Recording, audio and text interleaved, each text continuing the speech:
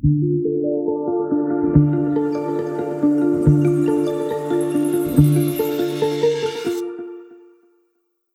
you for downloading the Bristol Lectures podcast, brought to you by the University of the West of England.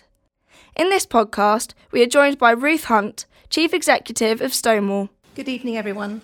My name is Vanessa Moon. I'm Director of International Executive Search firm Moon Consulting, and I'm also an advisory board member of the Faculty of Business and Law for the Business School here. We've got a very long established relationship with UWE and delighted to support this Distinguished Address series. And for me, these talks provide a fascinating insight into different businesses. So they range from not-for-profit, private and listed organisations. And I found the speakers offer a fascinating and candid look inside their organisations. I'd like to thank Olivia for her showcase for AdAid, an app with a difference. So it was fantastic. So this evening, I've got the great privilege to introduce Ruth Hunt, Chief Executive from Stonewall, to be our keynote speaker. I first heard Ruth speak in 2017 when she came to Bristol to speak to the Confederation of British Industry, and I was struck by her passion and candour, which I'm sure we will see tonight. Ruth is Chief Executive of Stonewall, and for those who don't know Stonewall, they were founded in 1989 by a small group of people who have been active in the struggle against Section 28 of the Local Government Act. Ruth joined them in 2014 and became Chief Executive later that year. In just over 4 years, she has created a 50% increase in the charity's income, has steadily grown its structure, taking the team from 70 to 160 employees, and also secured Stonewall's place as the leading lesbian, gay, bi and trans equality charity. Ruth has redefined Stonewall's role as a charity, from one that enables change to one that empowers others to make change happen. And under her leadership, Stonewall's programmes and the way they are delivered have been refined to ensure they create sustainable, powerful grassroots activism, both in the UK and abroad. I think we need people with great vision, compassion and clarity in this world, and I know that you will see this tonight as Ruth talks about achieving social change in a climate of great uncertainty. So please join me in welcoming Ruth to speak.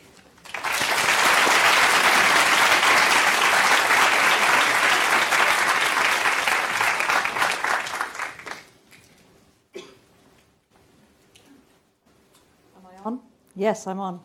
Thank you all very much for inviting me here this evening and for coming. It's a cold and dark night in February, and I'm sure there are many, many other things you could be doing. So thank you for choosing to be here with me today. I should give you some disclaimers to start with. For those of you who don't know me, I don't read from a script, mainly because I'm very dyslexic and it doesn't work very well. So I've learnt to talk over the years. I think my junior Catholic education of Bible rhetoric stands you in good stead when learning how to speak. But it also means that what I say is not always able to be predicted, which causes the comms team at Stonewall great distress and anxiety. But, you know, that's what they have to put up with. For those of you who want top 10 tips on how to be nice to gay people, that's not what you're going to get today. There's a great Stonewall website where you can download all that information if you want to know the kind of technical details on what to do. I'll give you a bit of that. But what I'm mainly going to be talking about today is my journey, a little bit about my journey and how my career has come about and how that's kind of dovetailed with what can be described as the LGBT rights movement and how that's kind of come along too and how I've joined. And I'm sorry, Vanessa, I have to kind of slightly correct what no, don't worry, it'll be someone at Stonewall who told you wrong. I actually started at Stonewall in 2005 as a little baby dyke with a number 3 haircut and baggy jeans and 20 Marlboro Lights, and have over the last 14 years held 8 different roles at Stonewall, culminating in becoming CEO in 2014. So this is my 5th year as CEO, and the bit you said about growth is completely right, and that's down to me. But I did do some other stuff, so I've kind of seen it from a number of different angles, and I will be talking about that in detail. And as Vanessa said, Stonewall started 30 years ago this year. This is our 30th birthday, and I think that the objectives in those days were to create a movement that would be entirely committed to achieving legal change. It was set up by Ian McKellen, Michael Cashman, Lisa Power and others around Ian McKellen's dining room table. And Section 28, I just want to give some context to Section 28. because for some of you, you weren't born then. Section 28 was a piece of legislation that prevented the promotion of homosexuality in schools. Exactly the type of legislation we are now seeing introduced in Russia that causes us all to be quite so outraged is exactly the legislation we were introducing 30 years ago. And where did this come from? This came from a time where, particularly in the 50s and beyond and before that, gay men were utterly criminalised for same-sex attraction, were actively persecuted by the police, were caught on dubious charges and charged with things that they hadn't done, and lived a life in terms of the law and in terms of how the state saw them as people who were completely and utterly not allowed to be part of civil society. Lesbians were utterly dismissed, were generally regarded as having mental health issues, hysterical, unwell, that they didn't love their husbands enough. It was a community who were excluded.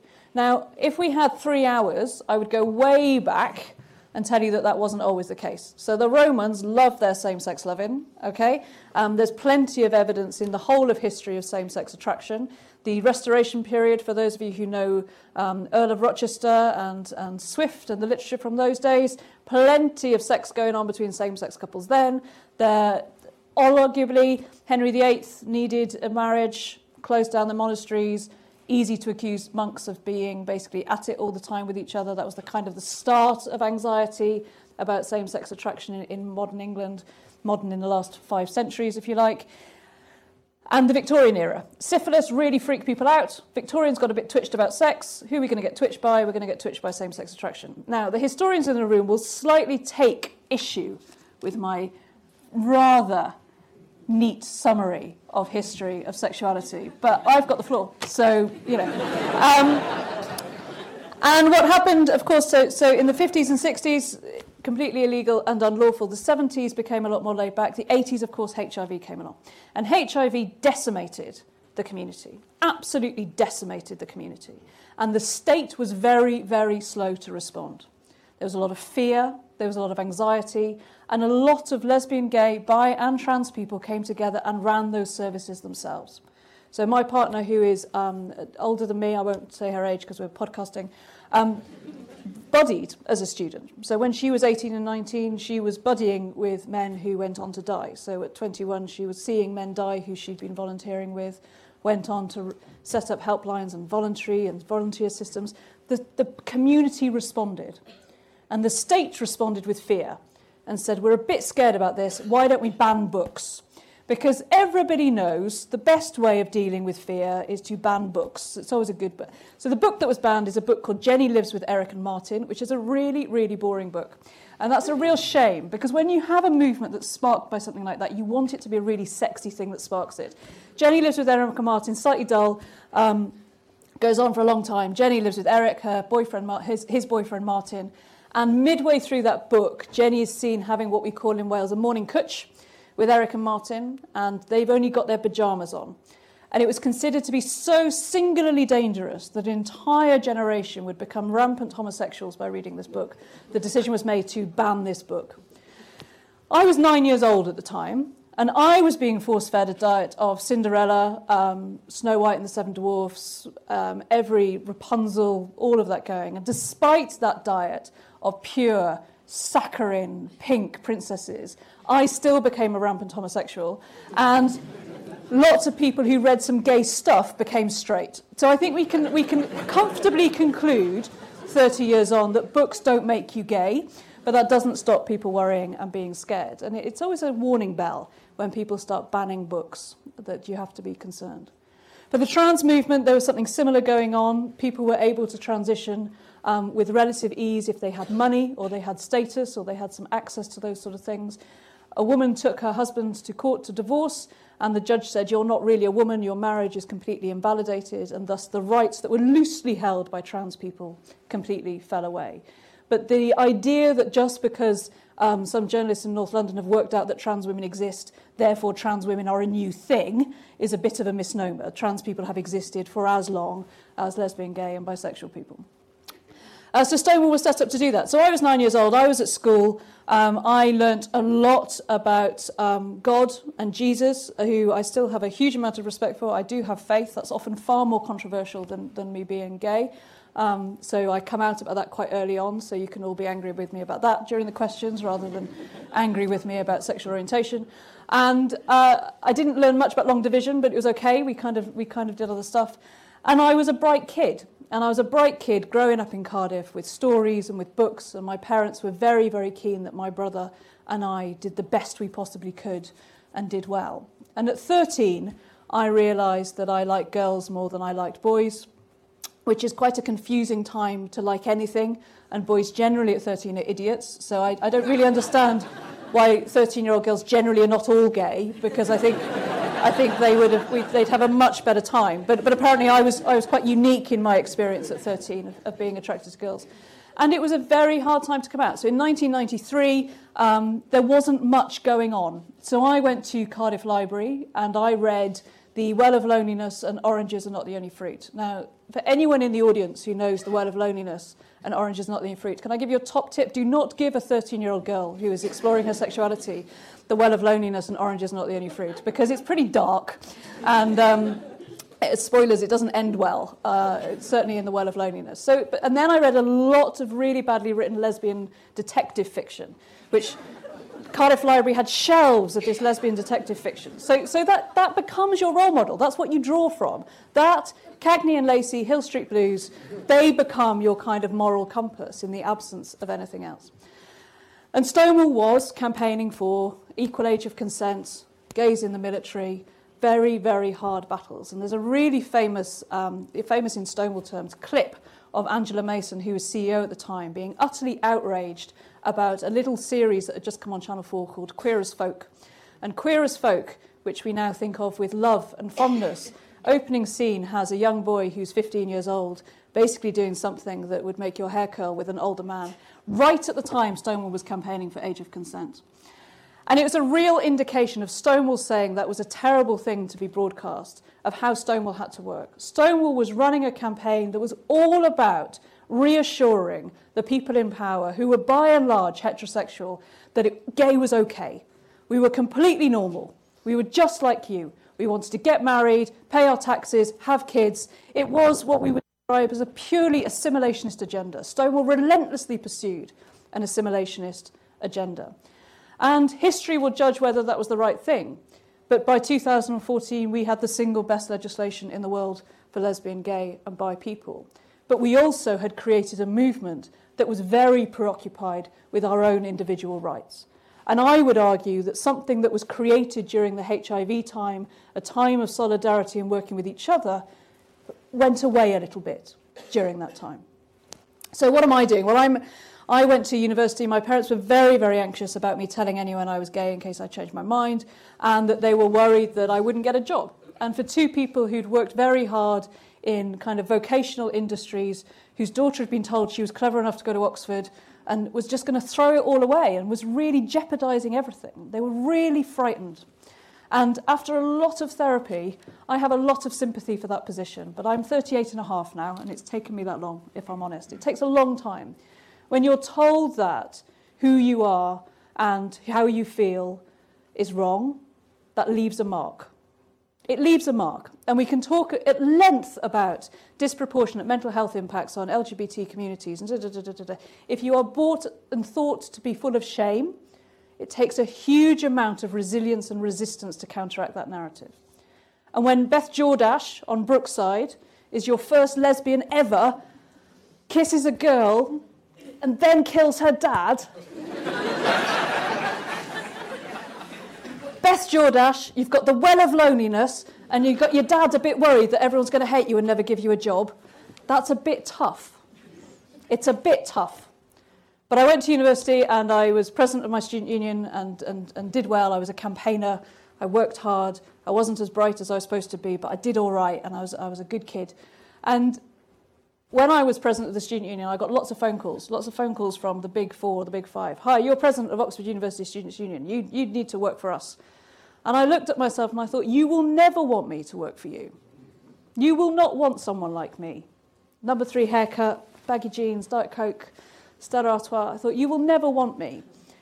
And what began at 18, 19, 20, 21 is something that I think persists probably even today, ruling ourselves out of different options and opportunities. They won't want me. I'm not like them. I don't think like them. I don't work like them. And I think there's a lot that particularly affects young people today of thinking, I am not the right fit for you. And I think it's something that's really important for us to remember while we think about diversity and inclusion, and these words that don't mean very much. We are quite capable of ruling ourselves out. Now, on reflection, I think McKinsey's would have probably whipped me into shape, but I would not be the person you see before you today.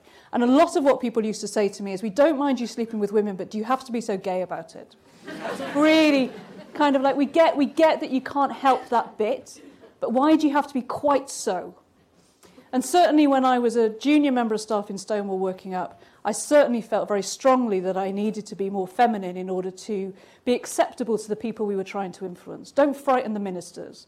Don't frighten the Foreign Office. Don't frighten the people you're trying to influence. Because we're blouses. Can you think about piercings? And just soften the hair a little bit.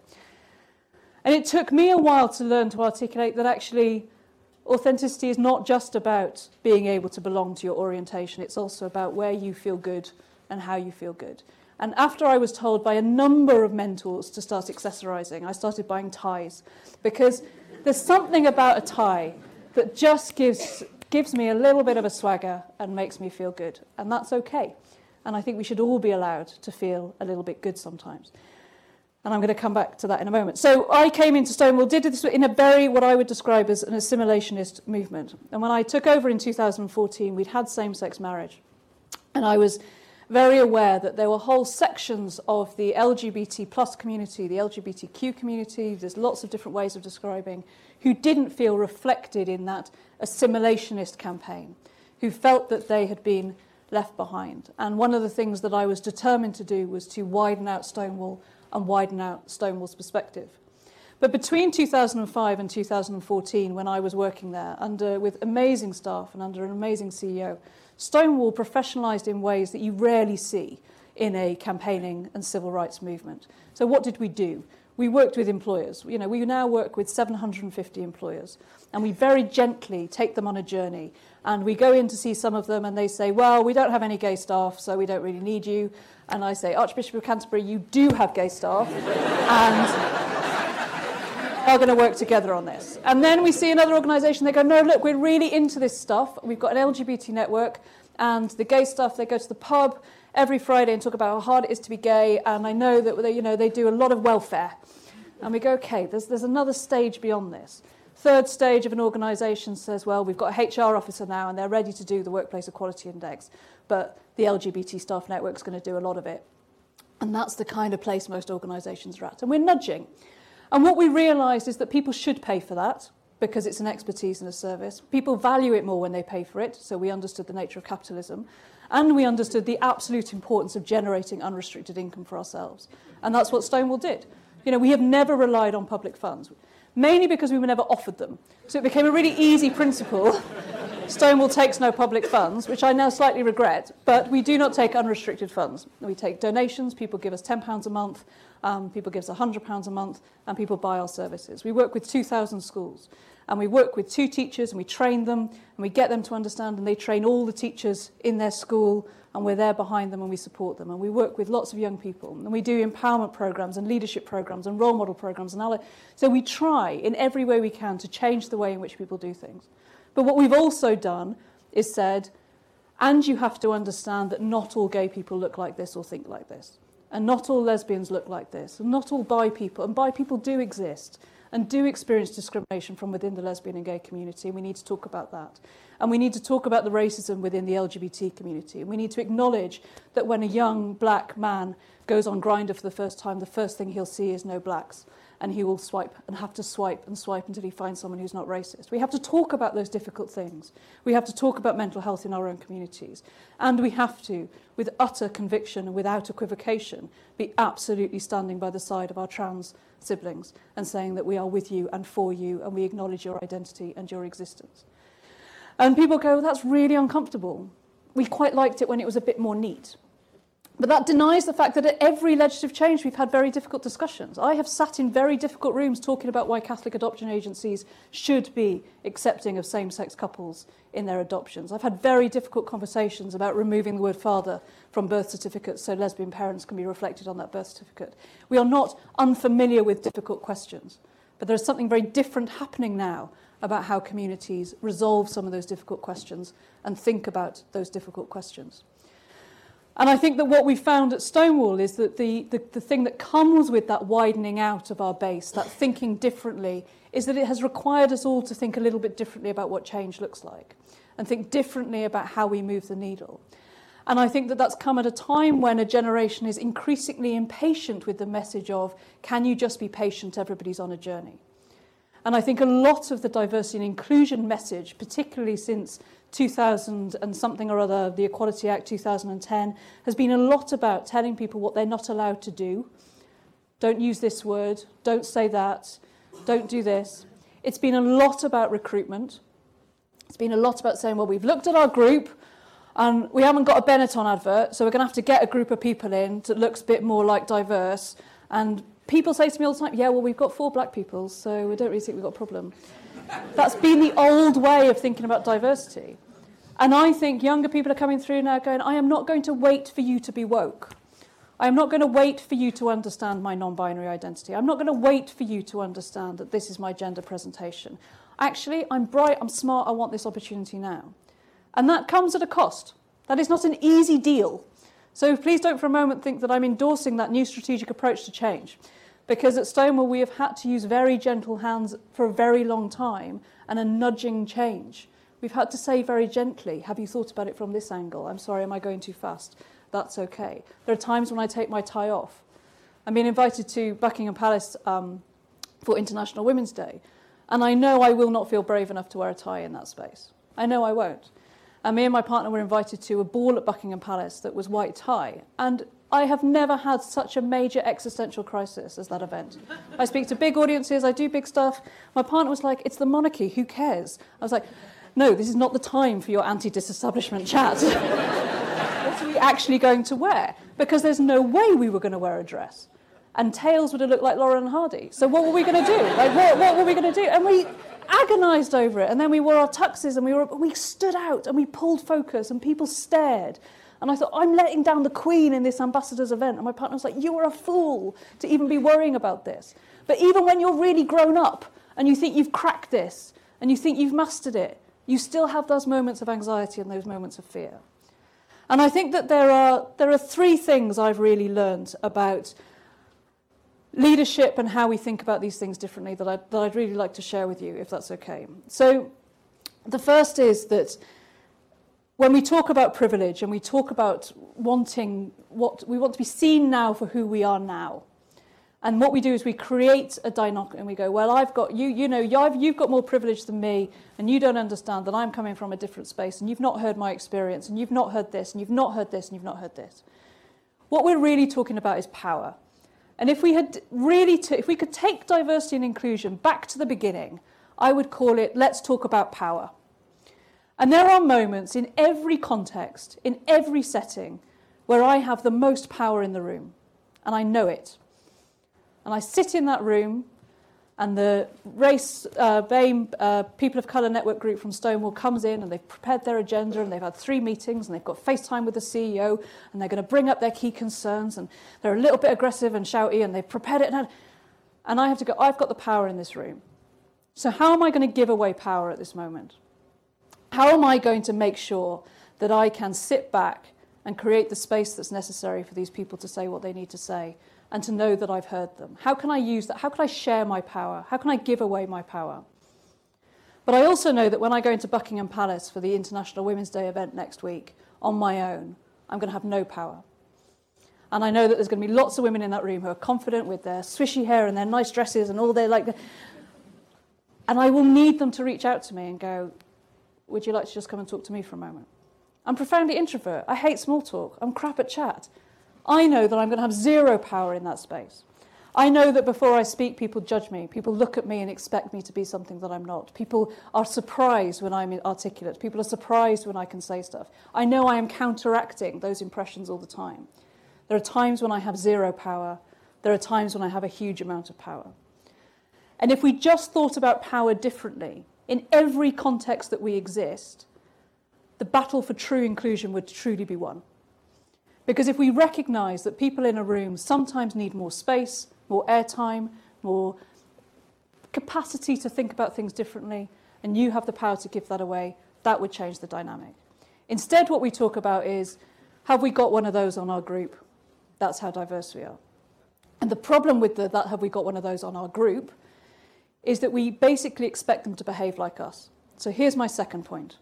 Diversity is not achieved by having a Benetton advert, a smorgasbord of different identities. What you do then is the person who is looking to you assimilates you and tries to replicate your leadership style because they know that that's what you value. And I know that in times of crisis, I really value people who get me. I really value people who will understand what I'm going to say before I finish saying it. I know that I'm going to like having the person in the room that says, you haven't screwed up, Ruth. It's all fine. What we just need to do is a little tinkering here and it's all going to be okay. I know the last person I want in that room is someone who's going to go, well, that was a screw up, Ruth. You've completely misjudged that, and let's think about it differently. When you are running an organisation, the reality is you do not want to have people around you who think differently. And therefore, the whole principle of diversity is utterly flawed. Because unless you are brave enough to say, I would like a different way of thinking in this room at this moment, your attempts to achieve diversity will never work. You will have your Benetton advert. But if people are forced to behave and think in a way that pleases you, you will have no disruption. And if there is no disruption to your leadership, there is no change and there is no point trying to attain diversity. You might as well appoint the 5 people who you like, who think like you. The risk of that, of course, is that your business, your operation, your team will utterly stagnate and you'll keep making mistakes and people will think you're wonderful and everybody will go through. And you can see the kind of things that are emerging now around vice-chancellors of universities, that is disrupting. People are being challenged more about the bad decisions they make. Let's be open to that. Let's share the power and be open to that opportunity, but acknowledge that it's tricky and doesn't come easy at all. The second consequence of changing that is that you have to change how you work. So when Stonewall introduced trans inclusion, when Stonewall said, I've said very clearly I want 1/3 of our staff to be from Black, Asian and minority ethnic backgrounds. Stonewall's a very white organisation. Historically, it's been a very white organisation. We've got a 3-year work programme to change that. When trans people came in, I was like, well, don't worry, guys. I've got this covered. I've been doing this for 14 years. I've got my stripes. I know exactly how to achieve social change. So I'm going to share that with you and teach you. And I'm going to create some posts and look at my table. You are so welcome around my table. You are welcome. And that's how woke I am. And what happened is trans staff came in and went, well, we don't really like the way you did that. And we'd quite like to do it a different way. And I was like, what do you mean? I'm sorry, what? No. I am opening the door to you so you can learn from me about how to do this, yeah?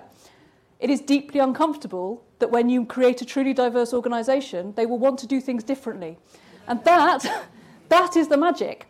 And I, as a CEO, find that very difficult because I know what I'm doing. Why would I change how I'm doing things? It has taken a huge amount of humility on my part to say, okay, we might want to do these differently. And sometimes that experiment, that safe experiment being conducted by these new groups that are coming into Stonewall may not always work. And then I have to be really determined not to go, well, I did know that wouldn't work.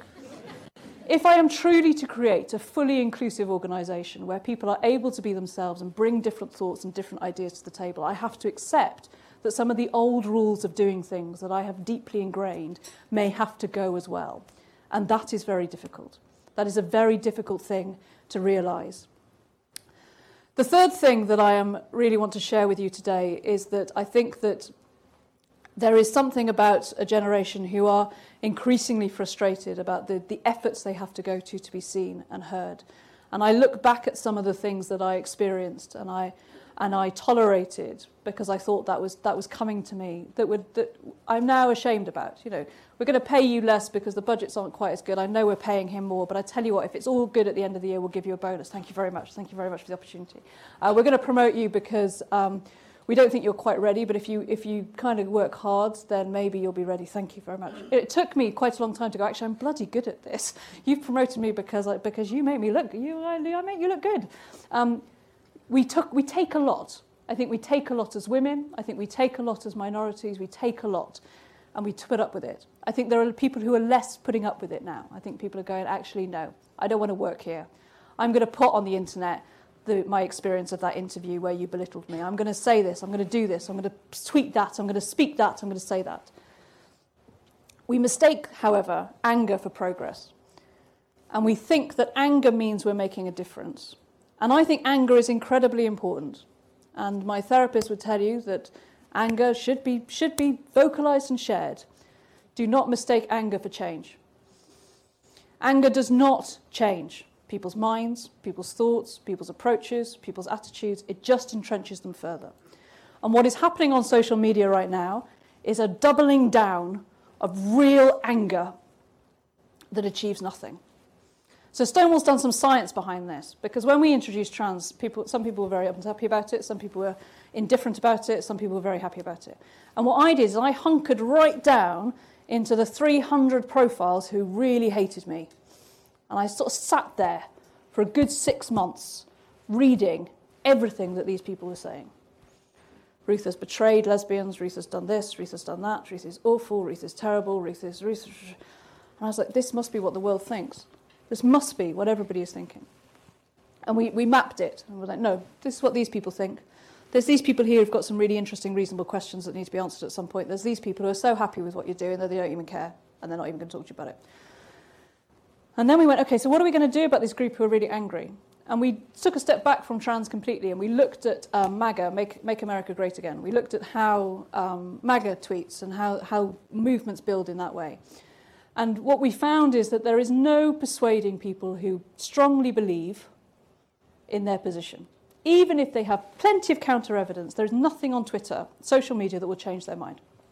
You might be able to get one-on-one with them and have a conversation, but what Twitter does is reinforce and solidify someone's position. So anger breeds anger and contempt and toxicity, so we all just get really angry all the time with no movement. Okay, so that's a sign of where we're at as a movement, as a communications, that's fine. What happens is if we believe that to be true in real life. And part of the challenge that we're experiencing is that we're believing that people have these entrenched positions that we now are fearful. We're scared. We're scared of having conversations. We're scared of talking to people. We're scared of challenge. We're scared of being uncomfortable. And I think safe spaces are incredibly important, but they are not a universal right at all times.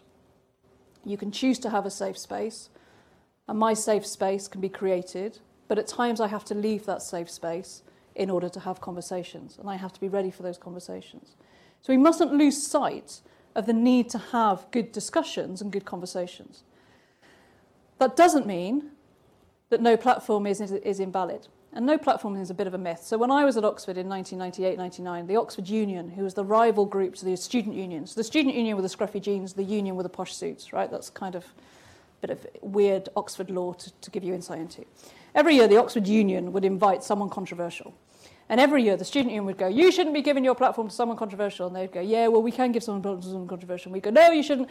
And they'd go, yeah, we should. And then the speaker event would go ahead and we'd all be outraged. And so the kind of like, should universities give a platform to controversial speakers? Is this a new idea? No, it's not. I think Socrates had something to say about it. Okay, so first of all, let's all just presume this is not a new discussion. The problem with Oxford Union giving controversial speakers a stage is that the Oxford Union is a highly respected institution and can be choosy about who it gives its platform to. That is not the same as no platforming. We can be discerning about who we give our platforms to. We can be discerning about the conditions in which we invite people into these spaces. But then how we work with those people and on what terms and in what tone becomes incredibly important. So what I've seen over the last 14 years, over the last 38 years, certainly since I was 13, is a real anxiety about how to achieve social change, but a miraculous social change has happened in the United Kingdom. You know, we have the best rights in the world for lesbian and gay people, but it is a particular type of right. It is a legal right that is quite vulnerable, can always be taken away, and the respect we hold for each other is quite tenuous. We like gay people if they're good gays. We like the boys who are not too camp, who are not too obviously gay, who are quite fun to be around, but certainly are not too explicit. We don't want them to be too sexual. We certainly don't want to know too much about their lives. We like the lesbians if they're funny, but not too butch. And bi people just don't make much sense. We like trans people if they're quite convincing.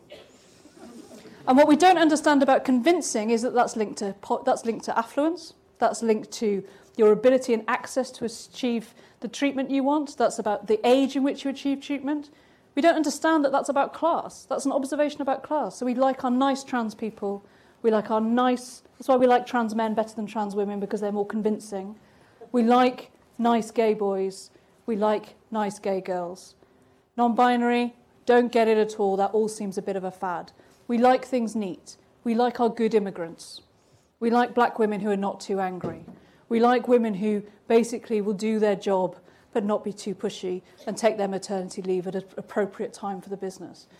We don't like people being uncomfortable.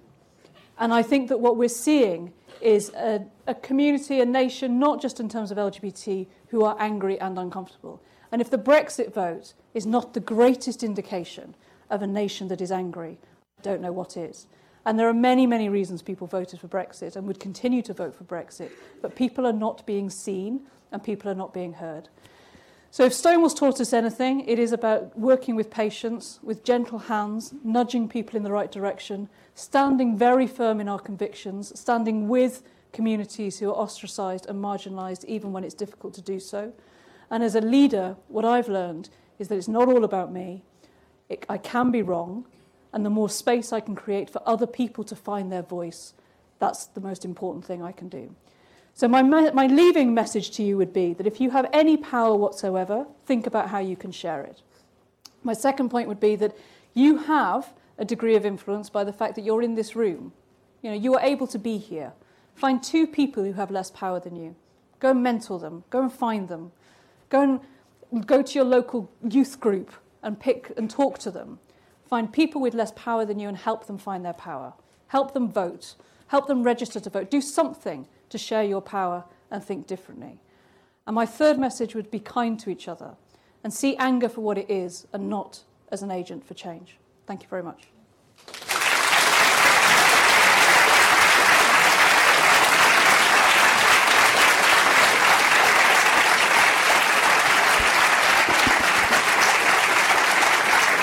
Okay.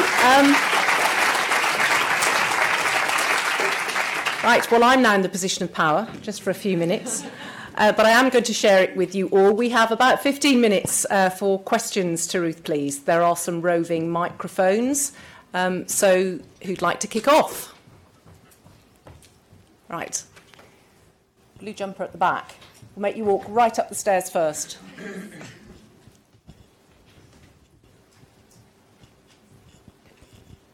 Thank you, that was great. I've got a 13-year-old daughter. She's a voracious reader. What sort of books would you recommend? She happens to be gay. That's a really good question, and I'm a bit out of the loop these days because all my go-to queer fiction involves dragons and wizards because they're the best metaphors for otherness going. Anything by Juno Dawson is really good these days. Damien Barr. There's a really good website. On our website, there's a good book list of all the books that are out there.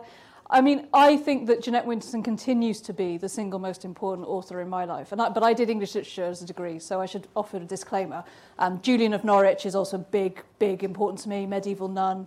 Got a lot of airtime when she wasn't supposed to. Didn't really get into the lesbian thing, but certainly had a lot to say about sin. Very interesting.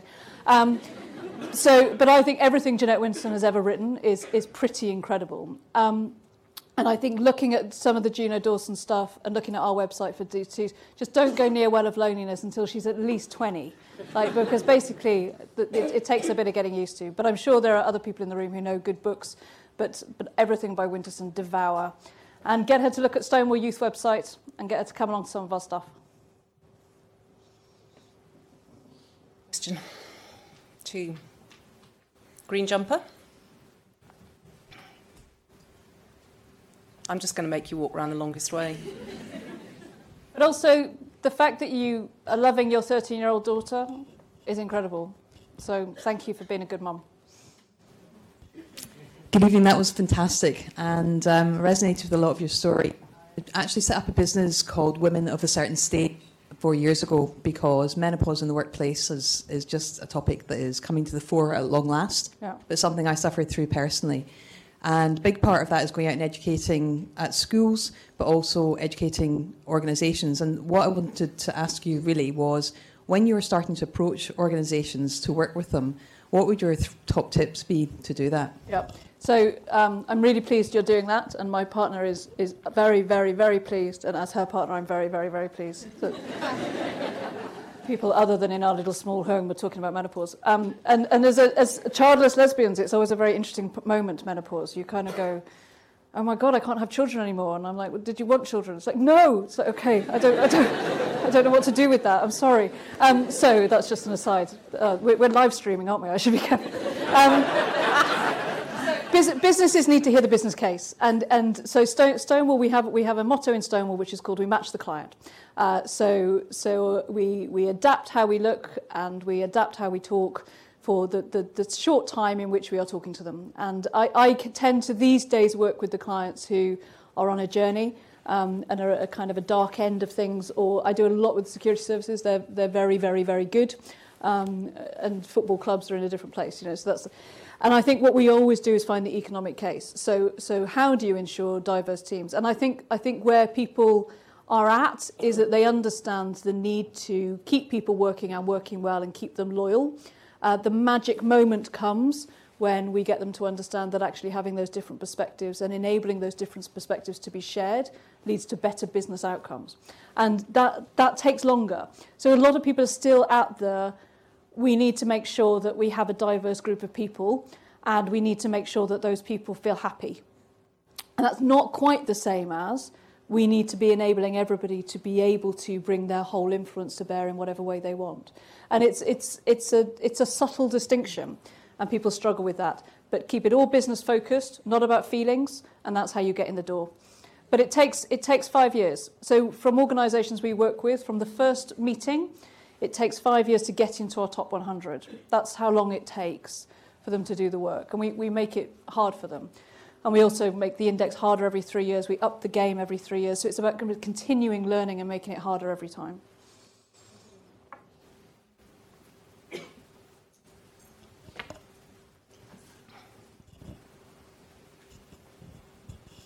Hi, that was fab. Thanks. Thank you. My partner arrived by a transition, is how she always puts it. But so do you think the GRA is actually going to go ahead, and when? Okay, so let's do a crash course on GRA for everyone in the room. So the GRA is the Gender Recognition Act. The Gender Recognition Act was introduced in 2004 with literally no controversy because nobody noticed it. Gender Recognition Act enables people to fully transition and get a new certificate. You are not required to have a certificate. Many, many trans people don't have a certificate. The criteria to receive a certificate is that you have to what's called live-in role for 2 years.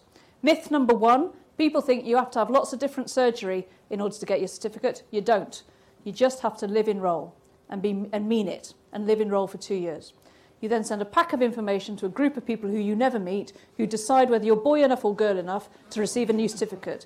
You get your certificate, you frame it, you put it on your loo wall, nobody ever asks for it, nobody sees it. That is the Gender Recognition Act, okay?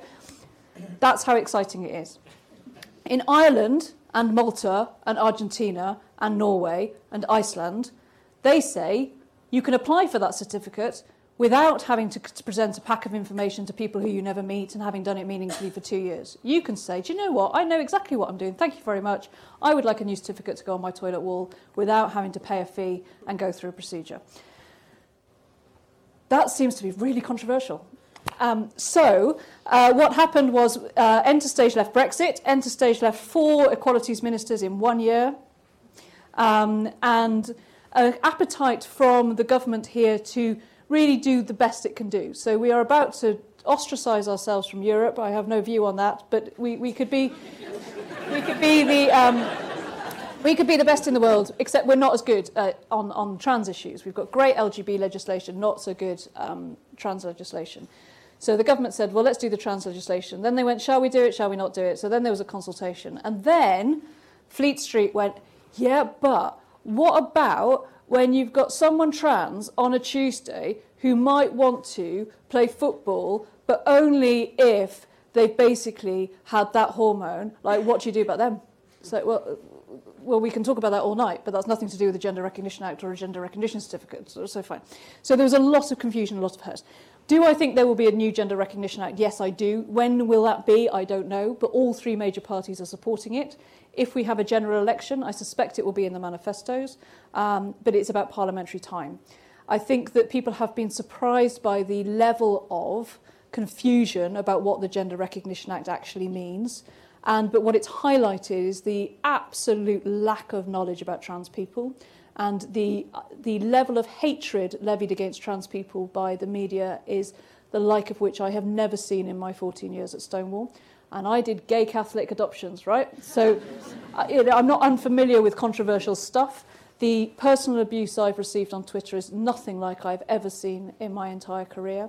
And the impact that has on individual lives and trans people's confidence and ability to live their life is of grave concern. Me and my partner have been questioned more about our gender in the last year than ever before. So we're both women and we identify as women and we present as women, and we were in Liberty the other week and someone came in and went, "You're in the wrong toilets." We went, no, completely understandable, we've got short hair, but I promise you we're in the right toilets, right? So we're very British about it, very polite about it. And she followed us out and went, "I'm really sorry, I'm really embarrassed." And we're like, no, it's absolutely fine, it's really fine, we're definitely going. And she said, "Have you thought about growing your hair?" And we were like...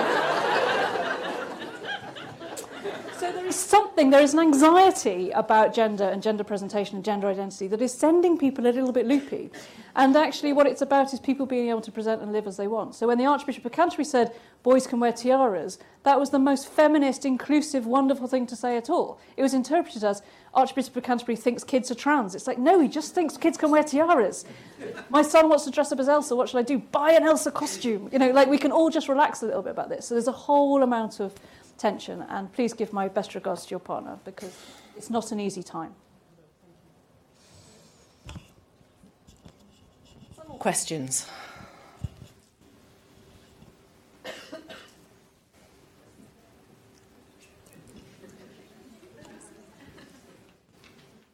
We've got some over there. Don't worry, I'll come to you next, promise. Hello. Thank you very much indeed.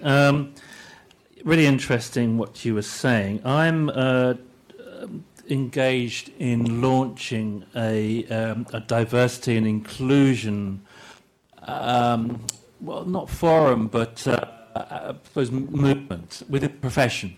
I'm a chartered accountant, and within this particular region, isn't this still on? It's still on. Within this particular region, we're really looking to change the profession or to make more this rather sort of conservative activity become more inclusive. And you talked really much about three things here. You said power share it.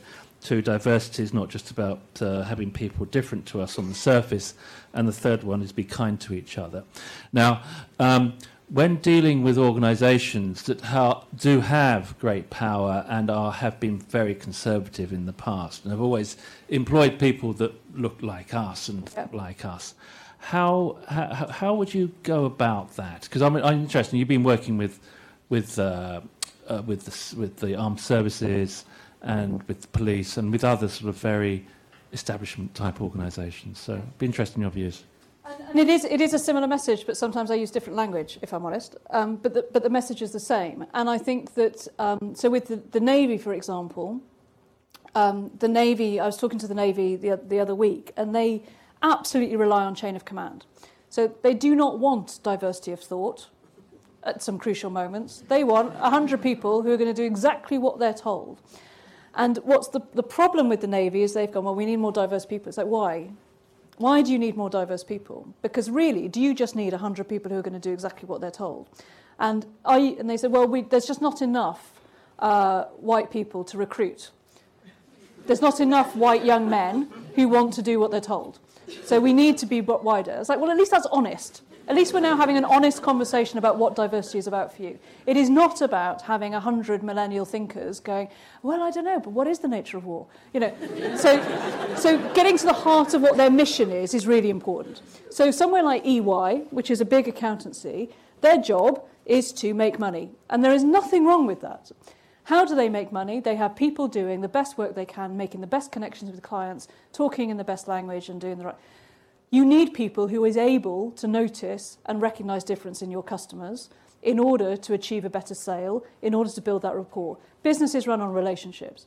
And if everybody is too uptight and keeping parts of themselves hidden, then that has an impact. So when I do a lot of allies work, and people who keep secrets, their performance is affected. And I'm not talking just LGBT stuff, but that can be part of this. A person who's going through a major complicated divorce and has been an absolute pain to work with and terrible to his team and hasn't been able to say, do you know what? I've actually been having a really hard time. His performance is affected, his team's performances are affected. So businesses benefit when people are able to be more honest about what is happening in their lives. And when you have to lie about your partner or muddle up the pronoun, it gets in the way. So I had a friend once who was a doctor and went to a different bit of doctoring every quarter or whatever. And every quarter would spend kind of a good few weeks going, can I tell them my partner's the same sex? What will they think? Will they judge me? It's like you've missed the first week of induction. You don't know where the toilets are because you've been so worried about this stuff. So we know that keeping part of yourself hidden has an impact on business, has an impact on the ability to build relationships, and has an impact on connection with the workplace. We know those things to be true. And if accountancy is truly to be able to serve an increasingly diverse audience, they have to be able to tune into their own diversity.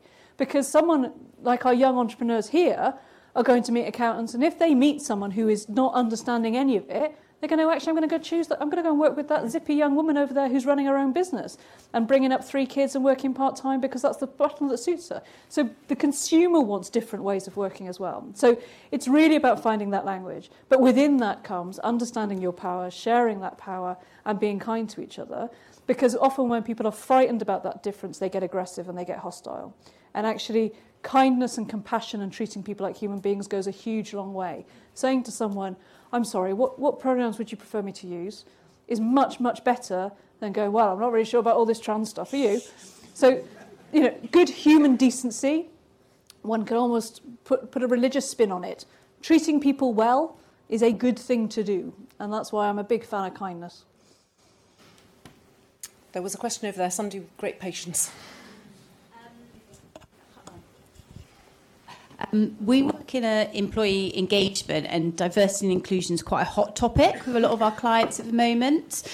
So I really liked your comments about creating a safe space for people to find their voice, because one of the frustrations I found with talking to clients is that they tend to have put lots of policies in place and they've kind of ticked lots of boxes, but actually there's not very much progression going on. Yeah. So I wondered if you had a good example of an organisation you've worked with who's done a really good job of creating, being able to share that power and allowing people to find their voice. And what sort of size organisation?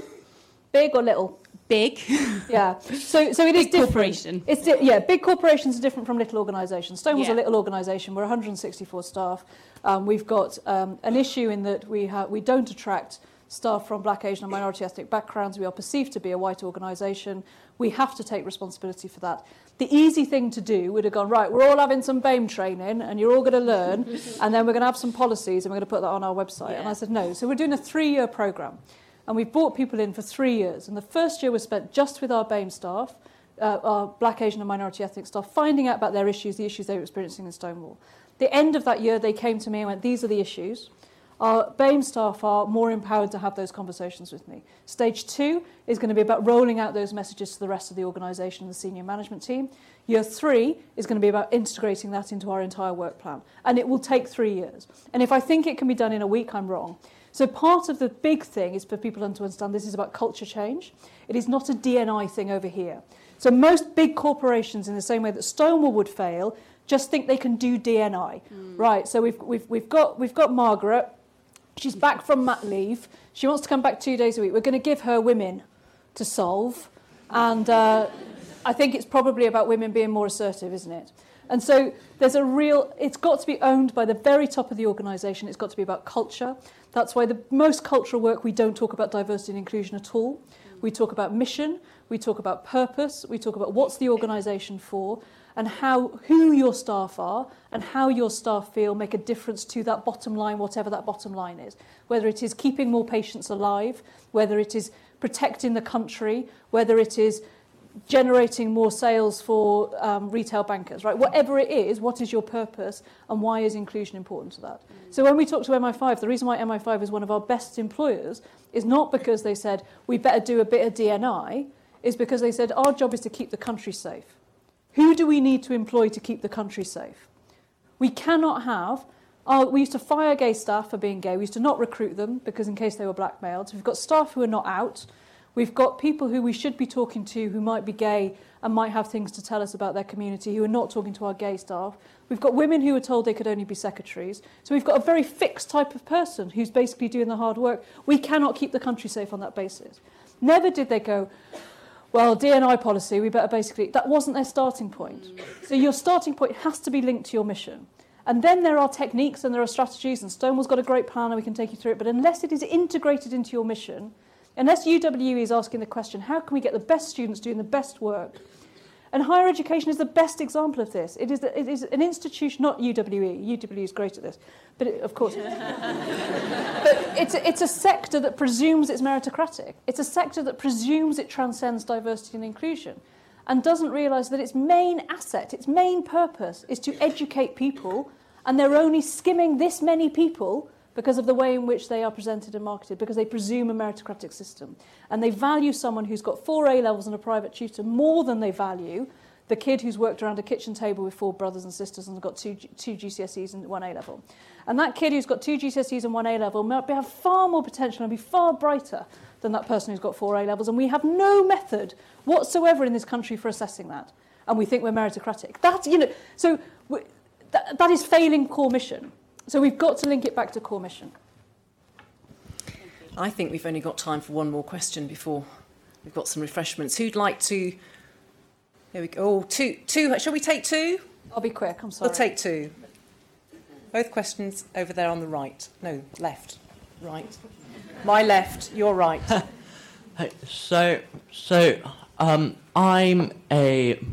I'm a gay, sometimes female-presenting, non-binary person. I'm LGBT officer at the college I work for, and I'm also a youth leader at a very strict Pentecostal church.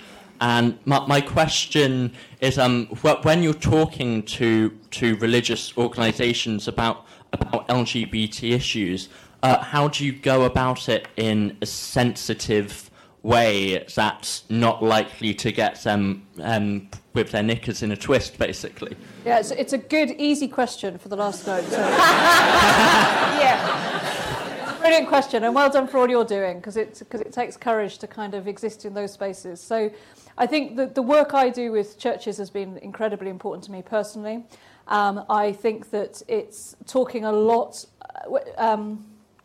I'll try and be brief, but when I became CEO, when I was a more junior member of staff, I was on the press phone in the middle of the night, because we used to pass it round when we were smaller. And one of the gay press called me and said, they're closing down Catholic masses. Does Stonewall have anything to say about that? And I said, well, LGBT masses are really important to some parts of the LGBT community.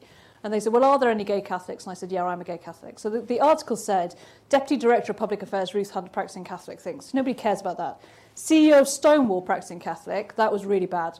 So the headline on The Independent when I became chief exec was, practicing Catholic becomes CEO of Stonewall. And I was suddenly, hold on a minute, I'm not articulate enough. I don't have the translation of Leviticus in the Hebrew and what that means. And I don't have the voice, I don't have the message, I don't have the way of talking about this stuff. I have a faith, but it's private and it's been very personally held.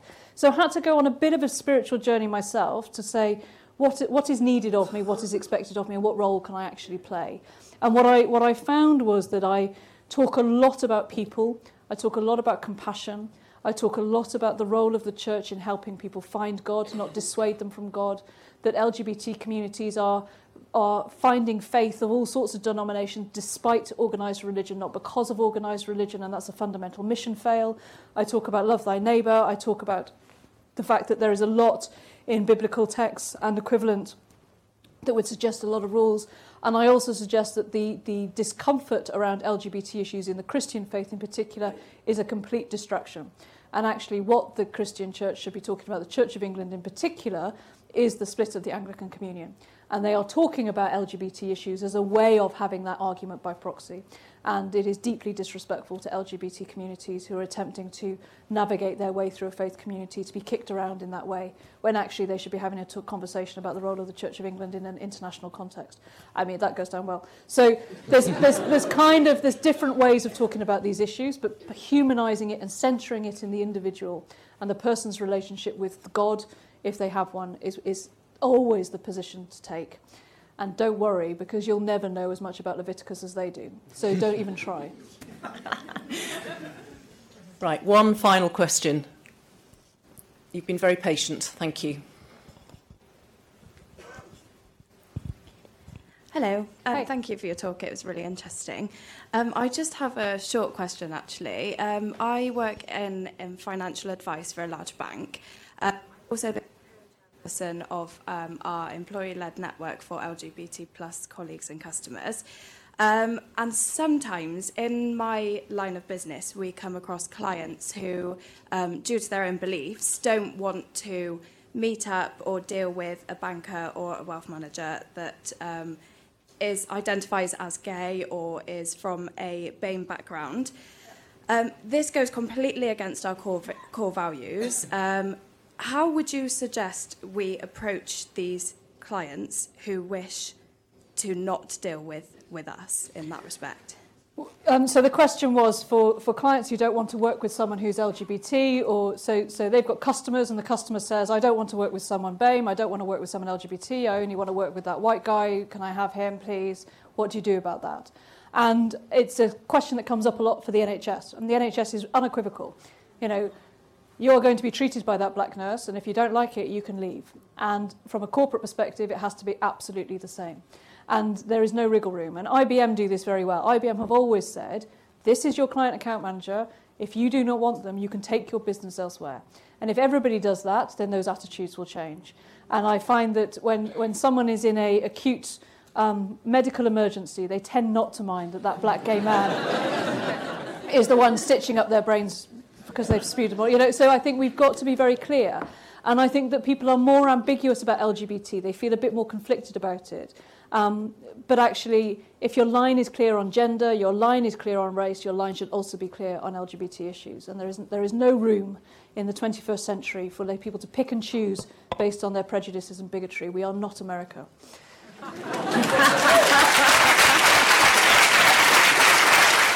For more information on the Bristol Lectures series, including details on how you can attend, visit uwe.ac.uk/Bristol Lectures or follow the hashtag Bristol Lectures.